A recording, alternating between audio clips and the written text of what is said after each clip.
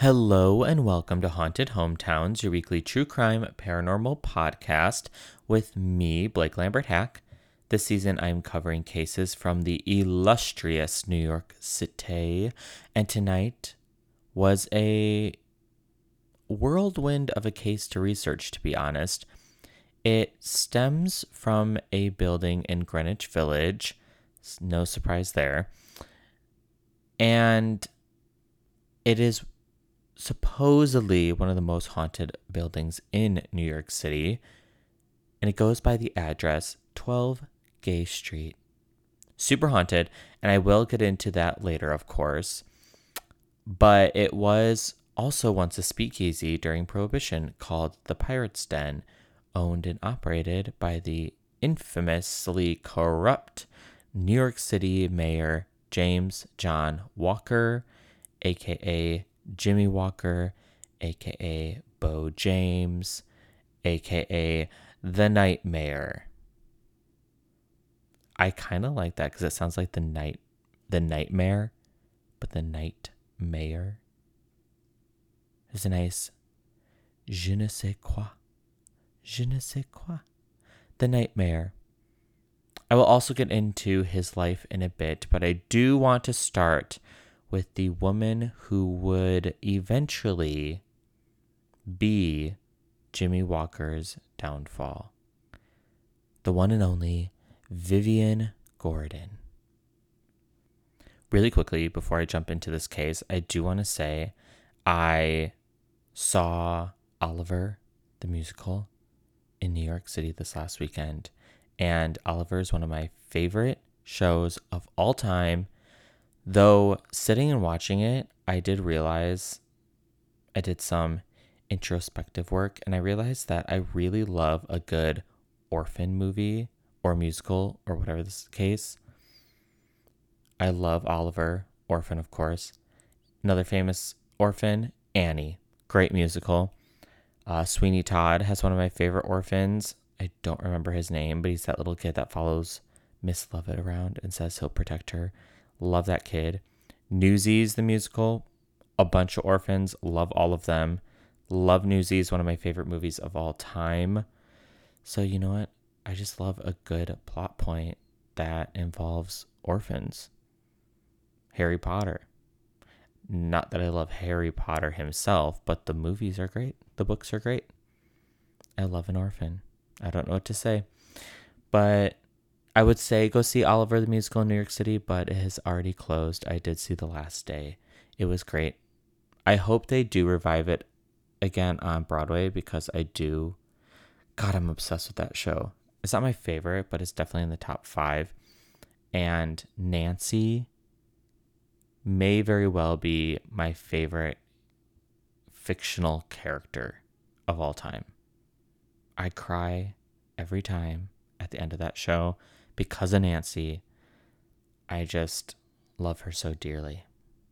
I love her. Okay, now back to the episode at hand. It's around 11 p.m. on February 25th, 1931. A 40-year-old Vivian Gordon left her spacious apartment on the Upper East Side of Manhattan. She was in a velvet black dress with lace, white gloves, suede heels, a mink fur coat, platinum watch, and 2-carat diamond ring, and got into a Cadillac. Now, I can't pass up this iconic outfit. A velvet black dress with lace.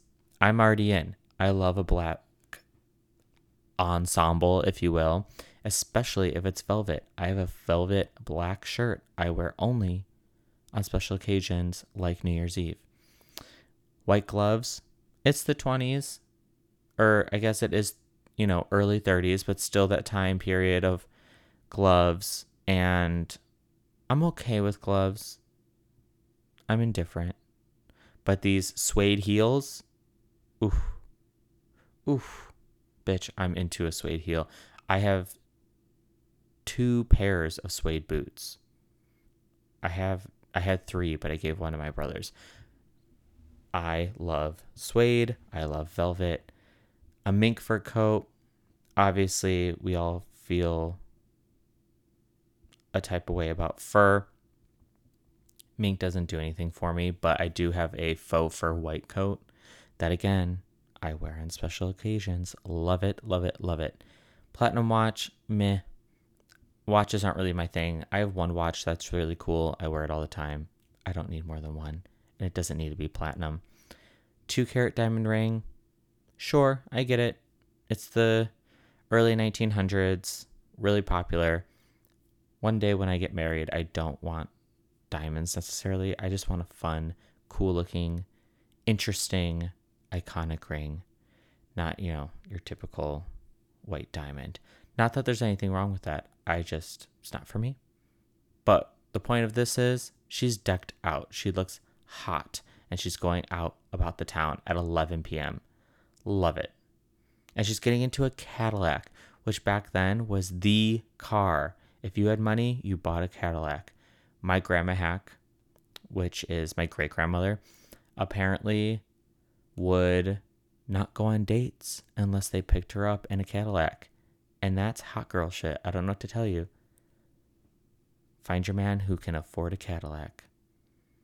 Anyway, the following morning, 1931, so this is February 26th at this point, at 8:20 a.m., an oil worker on his way to work discovered Vivian's body in Van Cortlandt Park in the Bronx, near the golf course and cemetery.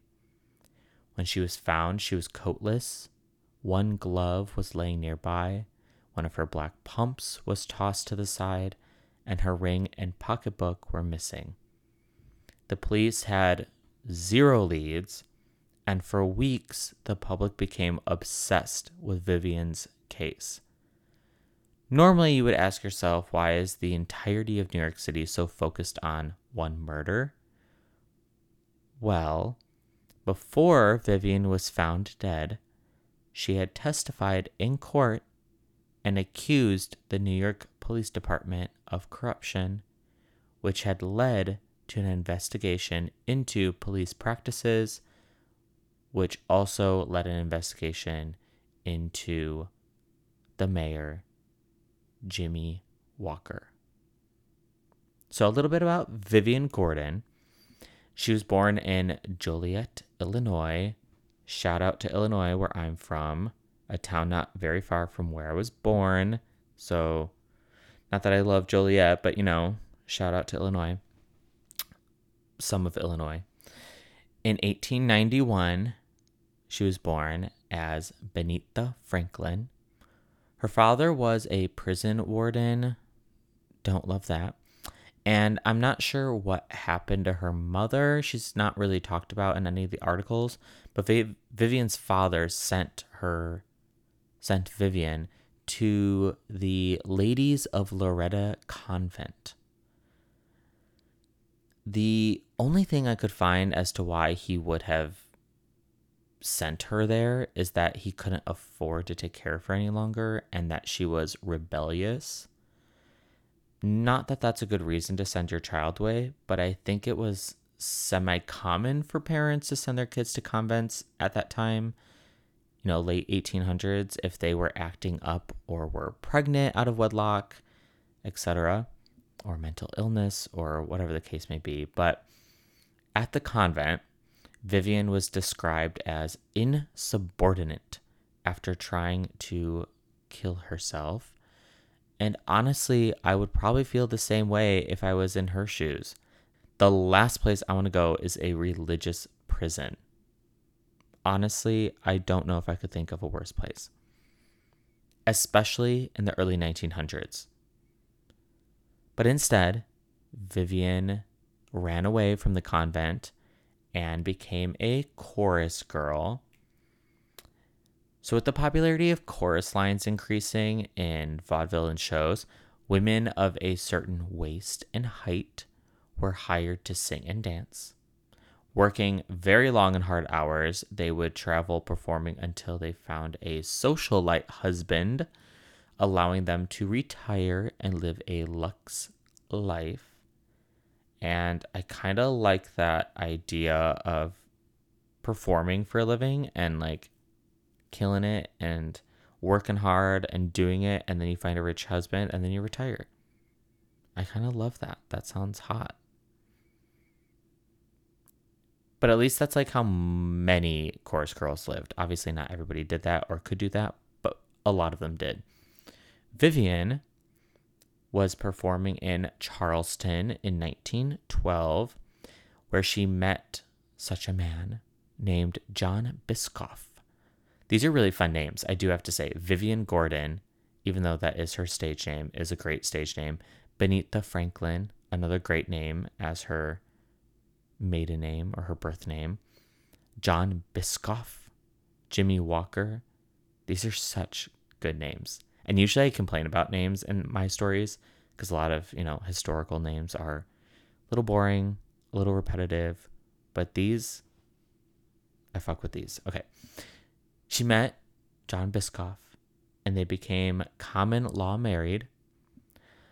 No one knows for sure why Vivian changed her name from Benita Franklin to Vivian Gordon, but it could be a mix of, again, finding a stage name to be a chorus girl and or wanting to put her past behind her and start anew. Anyhow, Vivian and John Biscoff had a daughter 3 years later, and Vivian named her Benita after her birth name. In 1920, Vivian moved to New York City and lived a normal, chill life.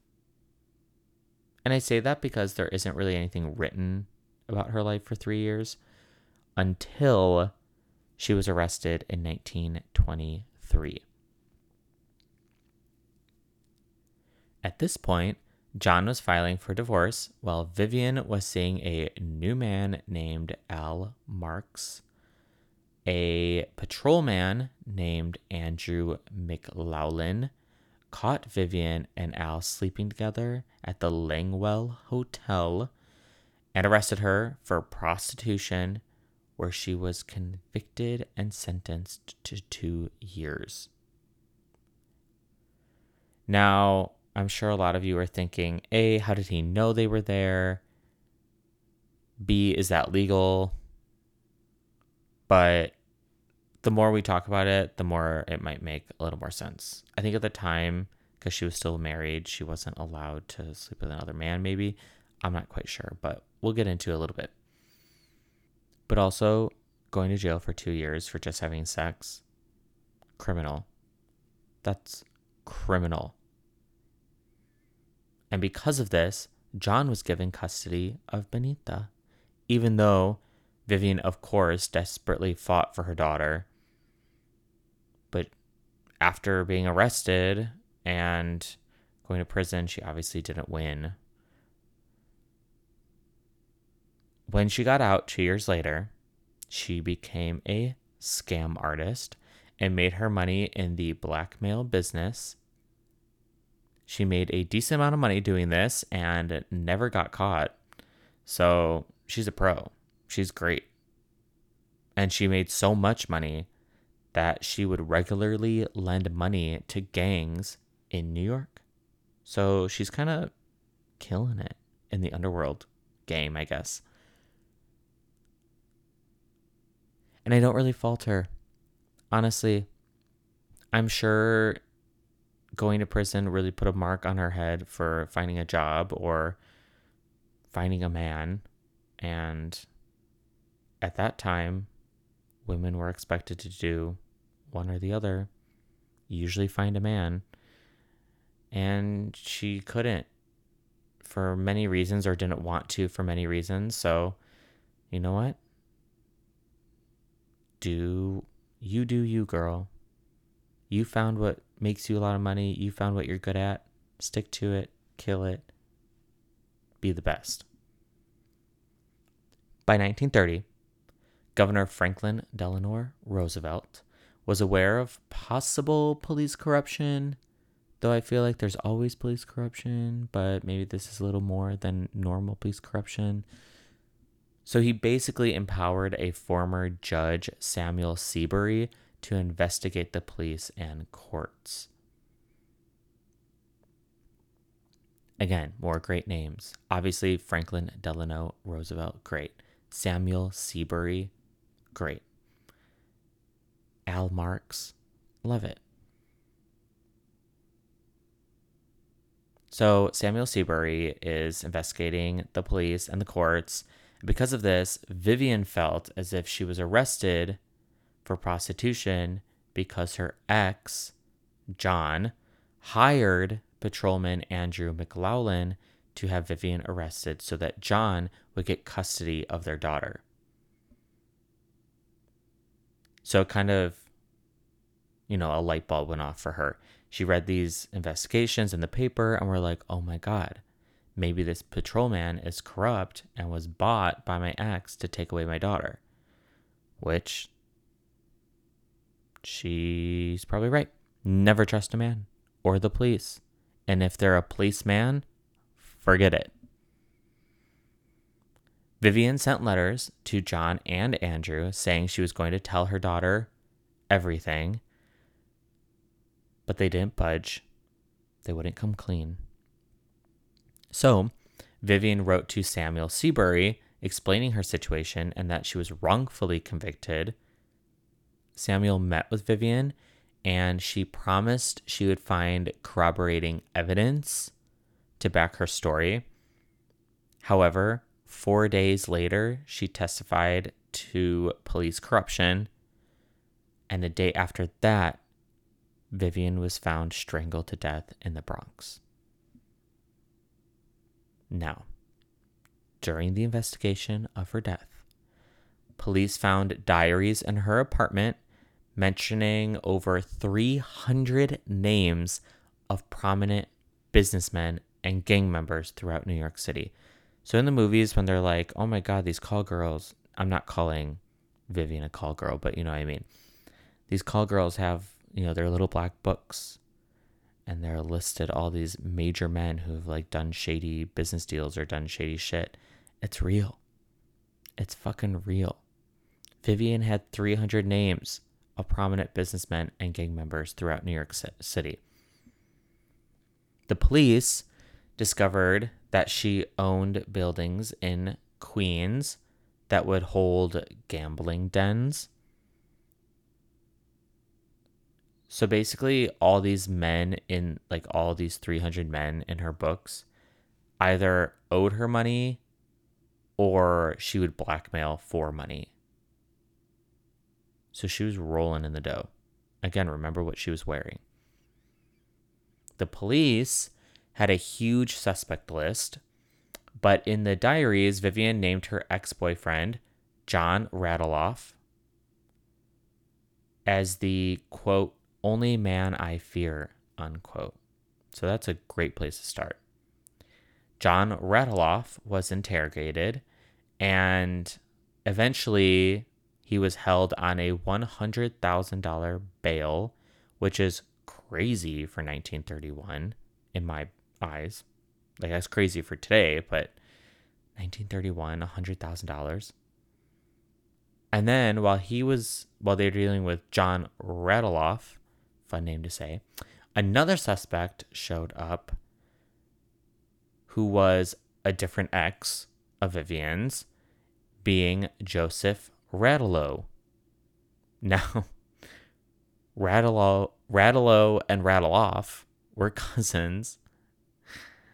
It's so stupid. It's like Bert and Ernie, but like Radelow, Radeloff.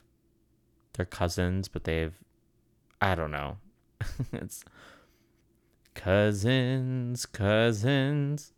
There's never been a better. Anyway, Harry Stein is another suspect on the list at this point.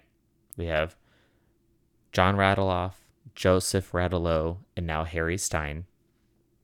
Get your big boards out with your pins and your yarn.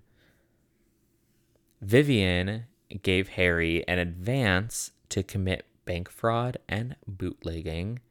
And I don't even, bootlegging is so whatever at this time. Obviously, it's prohibition, so people bootlegged all the time. Great. Get your booze. Have fun. Bank fraud, though, come on, girl. She was financially involved with, again, a lot of people, but specifically Legs Diamond, Arnold Rothstein and the Long Beach Liquor Mob. And again, so many more, but those are three big names at the time. The longer Vivian's murder went unsolved, the more people spoke out against the corruption in city government. On March 1st, so we're a couple weeks in, Samuel Seabury began receiving death threats from someone named Dr. X. They were never discovered, but they said Vivian died for squealing, basically. There were 3 separate investigations involving Vivian at this time. There's obviously her murder. Her false arrest in 1923 was under investigation. And the overall corruption in city government, the police, the mayor, the courts, etc., that Vivian testified against. Eventually, police discovered that patrolman Andrew McClellan, who only made $3,000 a year, had deposited $35,800 into his bank account over a course of 2 years. They questioned him on how he received so much money in 2 years. And he basically lied, made up an excuse, as they all do.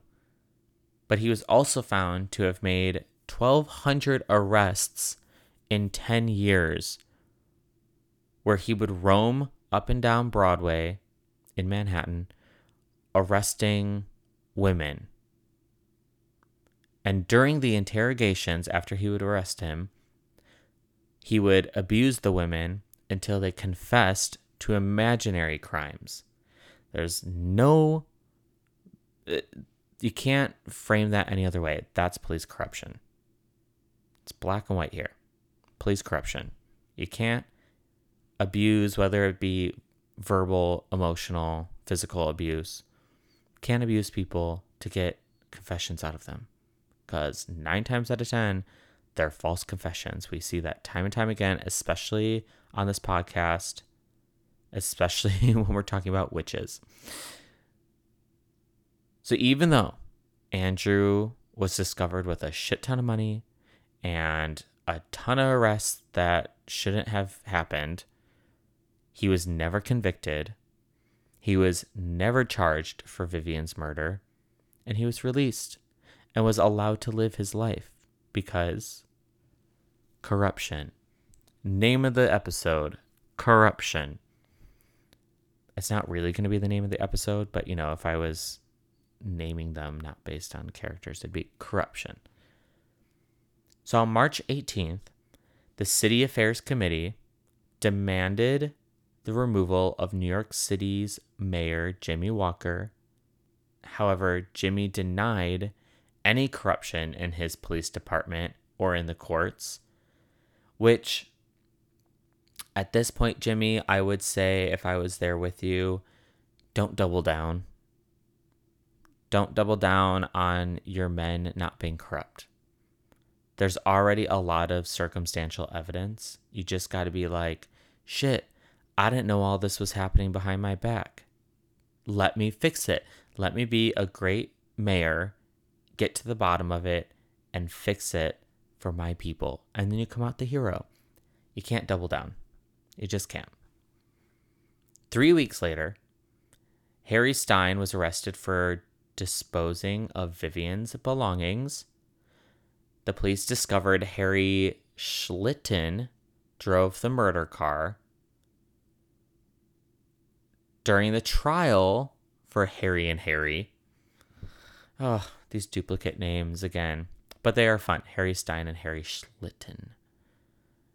During the trial in June, it was uncovered that Radiloff had hired Stein to murder Vivian. There were testimonies, however, that the men had alibis during the murder and they couldn't have possibly done it. So the men were acquitted. The Bronx District Attorney called it, quote, a gross miscarriage of justice, unquote. Vivian Gordon's murder was never officially solved. However, she did bring down one of the most corrupt mayors in New York City's history, or most corrupt mayors in all of the United States, Jimmy Walker. Now, before I get into Jimmy Walker's life, I think from reading these articles, historians believe and the courts believe that, yes, Radeloff hired Harry Stein to murder Vivian Gordon, and Harry Schlitten just drove the car to do so. I'm assuming drove the Cadillac. But none of them were arrested for that. I don't know if any of them were arrested later on in life. The very high chance that they were, since, they were in that kind of profession.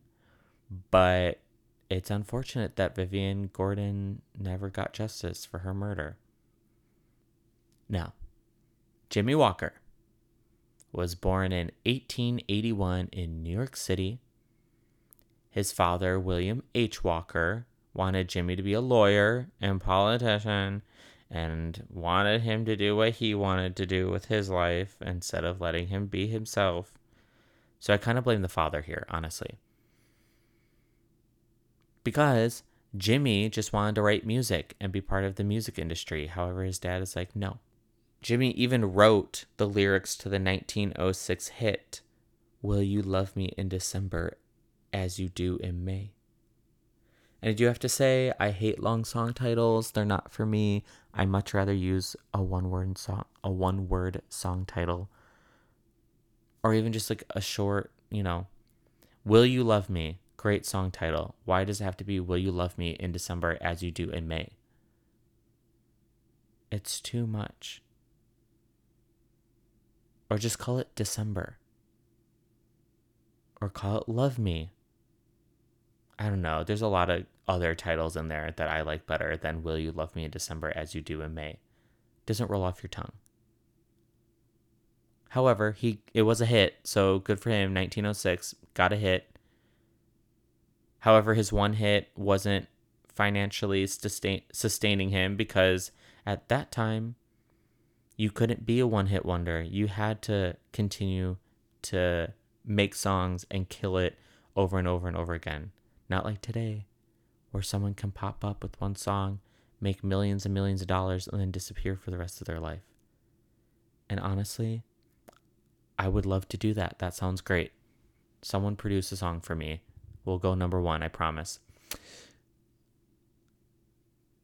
So because he only had one hit, he entered politics like his dad asked him to in 1909 and passed the bar exam in 1912.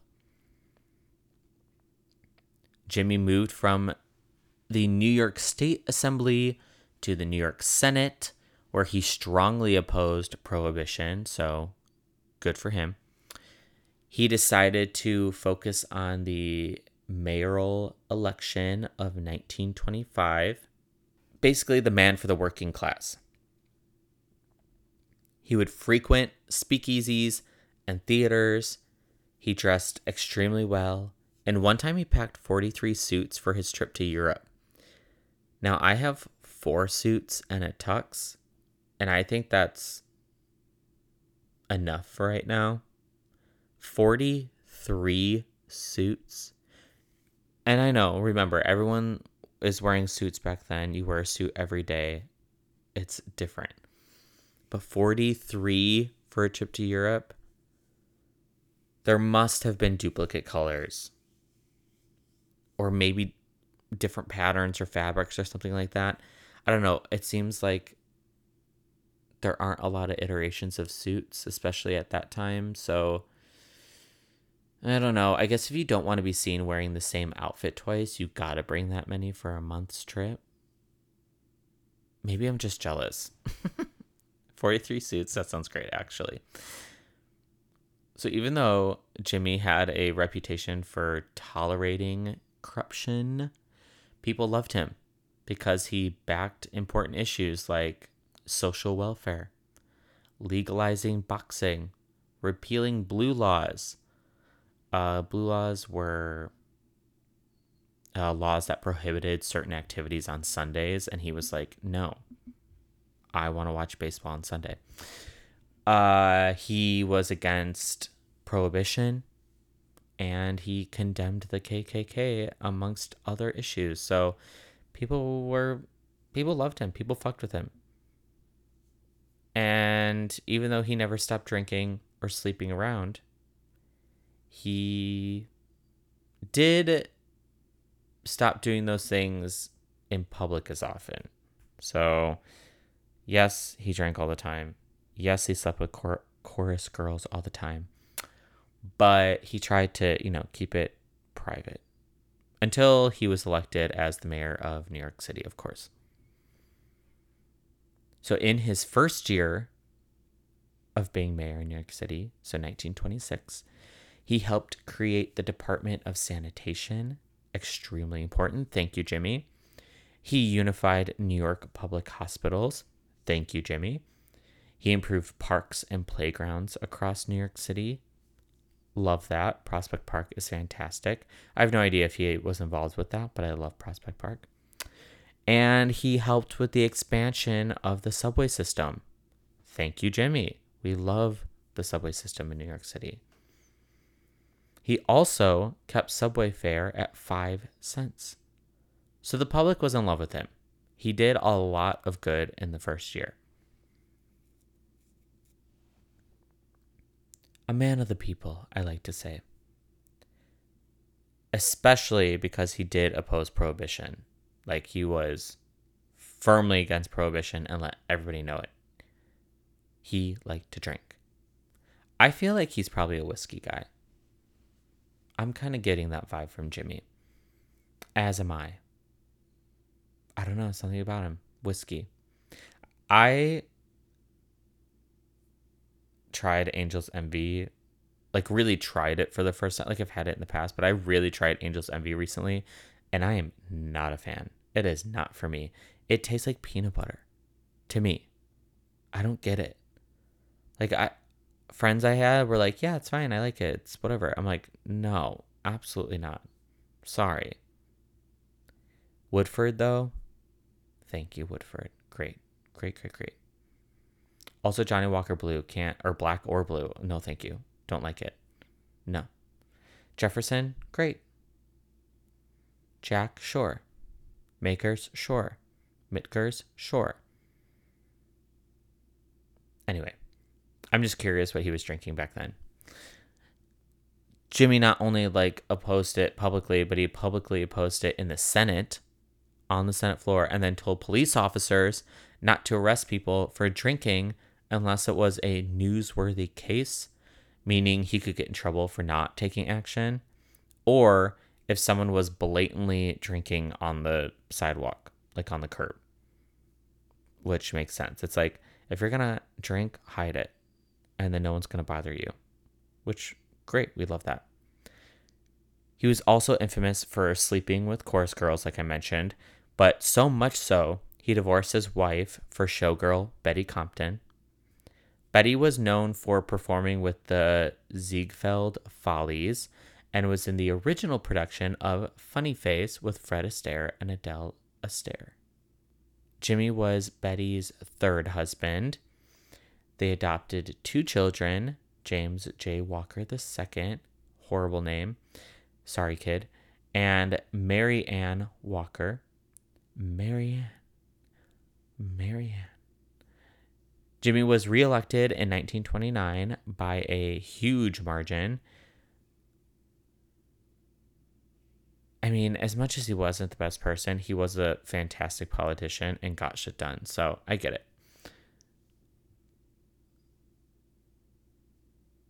However, Jimmy started losing support when the Cardinal Archbishop of New York denounced him for sleeping around, betting at casinos, tolerating girly magazines, which is, I don't know, the 20s version of porn, and drinking, of course. But basically, the church was mad because he was having fun and the Archbishop couldn't.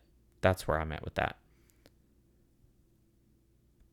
I do wonder what his support would be like today. Like, obviously, he would be socially hanged for backing cop corruption, or at least being complicit in it. But maybe if no one bothered him about the other bullshit, he would be harder on the cops. Does that make sense? Like today, nobody would give him shit about drinking. No one would really give him shit about sleeping around, especially if he's not married. Like, you don't need to be married to be a politician. I know that doesn't seem correct, but you don't. You don't. Have your fun. So if no one's bothering him about those things, maybe he would be more free to fight cop corruption. I don't know. I'm just curious what people would think of him if he was mayor today. Anyway, Judge Samuel Seabury began investigating Jimmy because of the social unrest and found that he was accepting large amounts of money in exchange for municipal contracts. And I would bet Jimmy was only doing that because of the stock market crash of 1929, where he lost a chunk of money. And by chunk, I mean a good amount of money, because of the Great Depression, the Great Crash, Black Tuesday, the crash that led to the Great Depression. Part of that, everyone's losing money, right? He's the mayor, so I'm sure he has a lot more than a lot of other people during the Great Depression, but I don't know if he would turn to accepting large amounts of money for exchange for, promises if it wasn't during the Great Depression. We'll never know. But part of that investigation into Jimmy was an investigation into the police department, since they answered to the mayor, of course. In walks none other than Vivian Gordon. She informed the committee that women were being falsely arrested and accused for prostitution by the NYC PD. And by doing so, the cops were receiving more money on their paychecks for the arrests, even though the arrests were bullshit.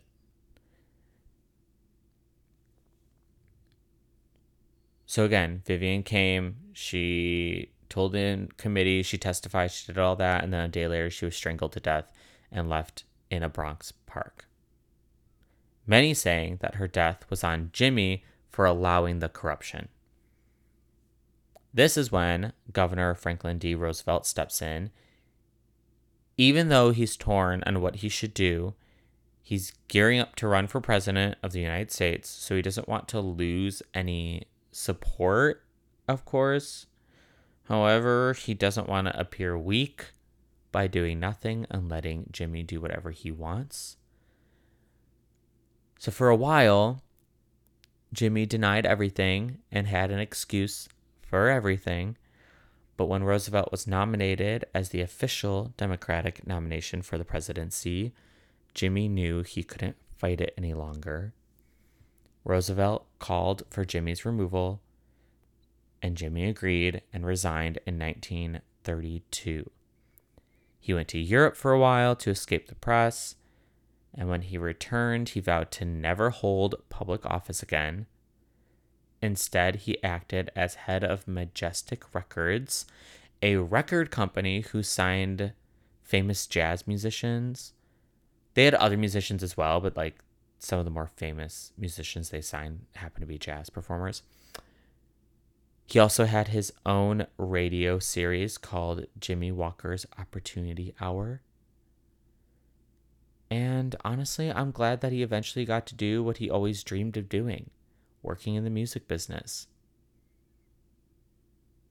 Betty and Jimmy divorced in 1941, a surprise to no one, since this was Betty's third marriage. And she got married one more time after that. And Jimmy died of a brain hemorrhage at the age of 65 in 1946. Yeah, he's known as being one of the worst mayors of the United States, specifically mayor for a large city. But I don't know if I necessarily agree with that. I don't know much about him or his political life. But the little I do know about him and his actions don't make me view him as bad. Sure, he should have done some stuff differently. Of course, I don't agree with police corruption. But overall, he achieved a lot and made a lot of people happy. So I do kind of think part of it was he was being used to be set up as an example by Roosevelt and other higher ups in the political chain. And again, I'm not saying what he did wasn't wrong. He absolutely shouldn't have taken bribe money. He absolutely shouldn't have turned a blind eye to police corruption, but also did a lot of good. So I don't know. People are complicated. He needed to resign at that point, yes, but I feel like if he didn't double down, earlier, he would have been fine. But let's take a break here. I will be right back with some hauntings.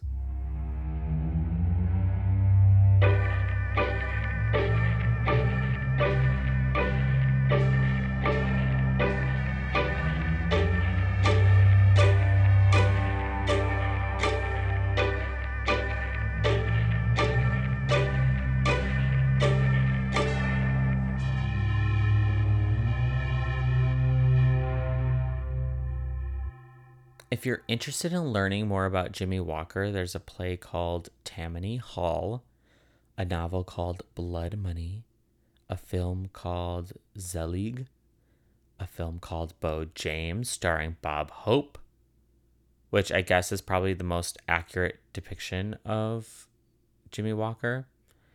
There's a biography that the film was based off of, also called Bo James. There's a song by Dean Martin called Bo James.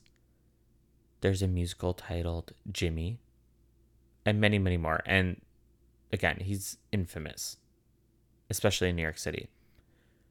That play called Tammany Hall is because Tammany Hall, the political people, backed Jimmy Walker for a lot of his career.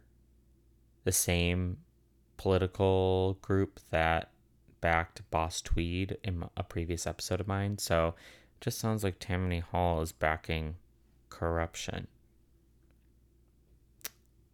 I should also mention that during Jimmy Walker's time as mayor, he purchased a building in Greenwich Village where he opened his own speakeasy known as the Pirate's Den. Now, there's a bit of confusion surrounding the Pirate's Den. The building Jimmy Walker purchased is the address 12 Gay Street. However, there's also an article that states the Pirate's Den was at 8 Christopher Street, which is right around the corner from 12 Gay Street. Normally, I wouldn't bring this up, but because there are more articles stating that 12 Gay Street is the correct location, I'm going to go with that building as the correct building that housed the Pirate's Den. However, there is this one article that claims it's at 8 Christopher, and that article has a lot more details about the Pirate's Den. And I don't really buy that there were two places literally steps away from each other at the exact same time and were called the exact same thing. I don't believe it, it's all happening at one time. I don't think they're two establishments. I just think there might be a mix-up in addresses. Pieces Bar, which is there currently, is at 8 Christopher Street, whereas 12 Gay Street is residential now. I don't know. I don't have the answer. I don't know if there were two Pirate's Dens or if the address is wrong on one of these articles. I'm just going to assume, because there's a lot more articles, that the Pirate's Den was located in the basement of 12 Gay Street, Greenwich Village, Manhattan, New York City. So with that, let's get into the building. Gay Street is a tiny little street that used to be more of an alley for stables back in the day before it was widened and acts as more of a side road these days. 12 Gay Street was built in 1827 and looks like it was meant for first stables, like horses and buggy type stuff. But then eventually, like a lot of servants and or enslaved people lived off Gay Street. When Jimmy Walker bought it, he opened his speakeasy in the basement, not far from other notorious speakeasies. Some were Julius's, Redhead. Those were probably the closest to the Pirate's Den and were more for locals, where the Pirate's Den was more for tourists. There was also Chumley's, which was super popular for the authors of the time, I guess, specifically F. Scott Fitzgerald, Ernest Hemingway, and Willa Cather. And you can still go to Chumley's today if you want. I guess the back door that once was used to enter the bar is no longer used for guests. But hey, go check out a real speakeasy, or at least one that was open during Prohibition. What got me is that during Prohibition, 32,000 speakeasies were opening in New York City. Or not opening, or operating in New York City. 32,000 speakeasies were operating in New York City during Prohibition, which is twice as many that existed legally in 1920. So before Prohibition, there were like 15,000 bars that you could attend. But the moment they were like, no more drinking, no more alcohol, 32,000. That's so many. They needed a mayor like Jimmy to say no one's getting arrested for drinking, because otherwise half of New York City would be in jail. It's crazy. Crazy. The Pirate's Den was a themed bar, of course. Had chains, ship lanterns, servers that wore eye patches, the whole kit and caboodle. But eventually the speakeasy did close. And even though it closed, Jimmy still owned the building, so he moved his, what's the opposite of a boy toy? I don't want to get into that right now, but yes, he moved Betty into the space once the speakeasy was closed. 12 Gay Street also once housed puppeteer of Howdy Doody, Frank Paris, and novelist Walter Gibson also lived there for some time. But during the Pirate Den days, Jimmy would throw lavish parties. There was obviously drinking, obviously dancing. I'm sure drugs were passed around, possibly people hooking up. You never know at places like that. But the best part is that it's the 20s. So flapper dresses, feathers, gloves, pearls, fur. Men wearing bow ties, flat caps, and double-breasted suits. I love a double-breasted suit. I don't have one yet, but I love a double-breasted suit. And I love 20s fashion in general, 1920s fashion. Yeah, I can't say 20s now. We're in the decade of the 20s. If I say the 20s, people could be thinking, young kids could be thinking, what is our fashion today? I don't even know. That's a whole other can of worms. 1920s fashion, that's what I like.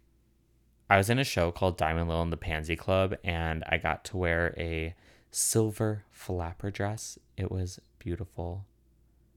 And the whole vibe was just amazing. I love that show. I would never want to live in that time period and put my gay ass in danger. No, thank you. But how fun it would be to wear all that, and I don't know. It'd be fun. I also just love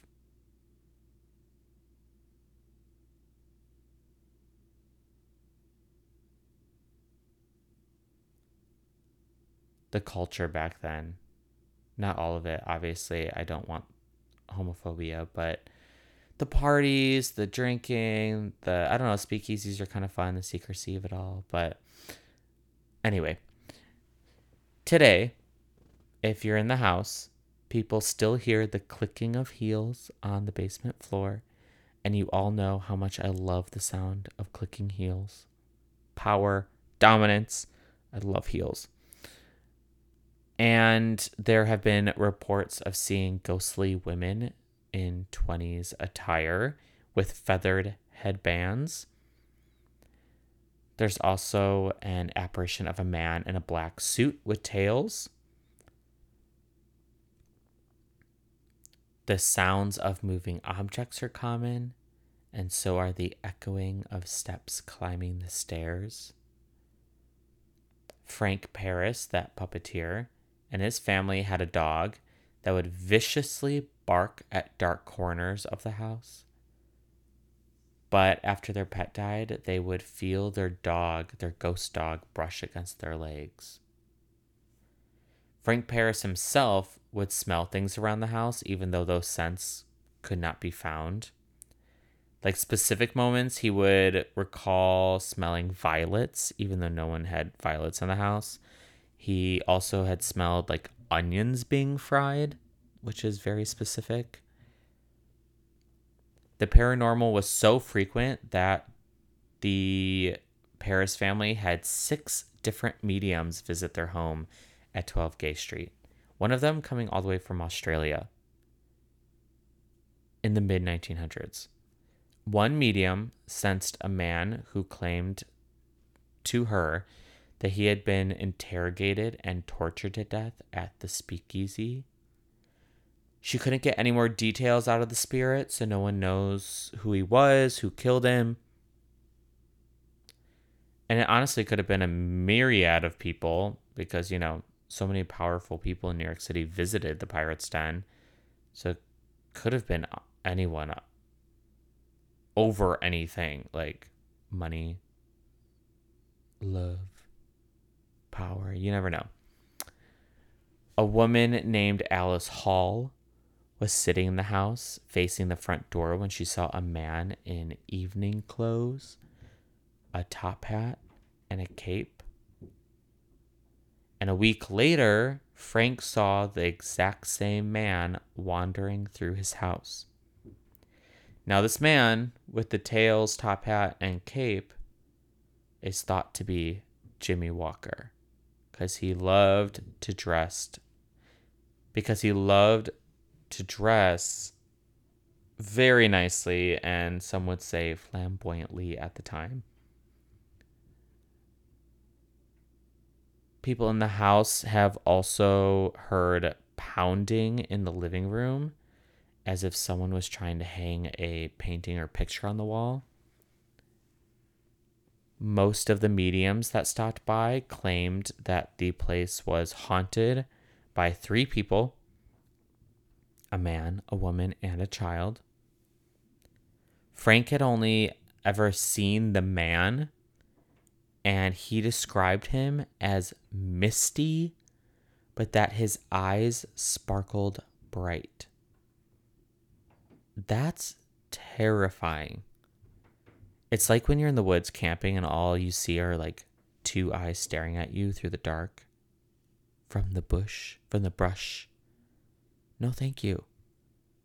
A misty man with bright eyes, and then he like vanishes within seconds. No. You know what? No, thank you. Even the friends and family who would visit the house would hear pounding from upstairs, and they would ask, they'd be like, where's that coming from? Is somebody up there? Does somebody live up there? And Frank would always be like, no one lives there. I don't know what that is. Every time I go check, it's empty, so I don't know. Even neighbors would see the man with the top hat and evening clothes and cape wandering the sidewalk outside the house. People would see shadows moving up and down the stairs frequently. And a different medium said she heard a woman arguing with a man named Ming. So yeah, that is 12 Gay Street, Greenwich Village, Manhattan, New York City. It's one of the most haunted places in New York City. And, if you have a chance to sublet it from whomever owns the building, please let me know. But until then, make sure you check out the socials for photos, upcoming news, and guest info. Subscribe so you don't miss any future episodes, and send me your paranormal experiences to hauntedhometowns@gmail.com. Could be anything from a tree whispering in your ear telling you everything you want to hear, to the full moon turning you into a skeleton because you just wanted a nickel from a treasure chest. Let me know. And thank you all so, so much for joining me here on this little podcast. I truly appreciate it. And I will see you all back here in a week, because everyone loves a ghost story. The music is by Tyre. Follow him on Instagram at queerpopstar. The artwork is by Pepe Munoz. Follow him on Instagram at Pepe Munoz. P.E.P.E.Munoz. M-U-N-O-Z. Also go listen to Tyre's music, Thair, on any streaming platform. I got my information from Wikipedia, Sister Kate Dance Company, Smithsonian Magazine, New York Ghosts, Intelligencer, City Beautiful Blog, and Avenue Magazine.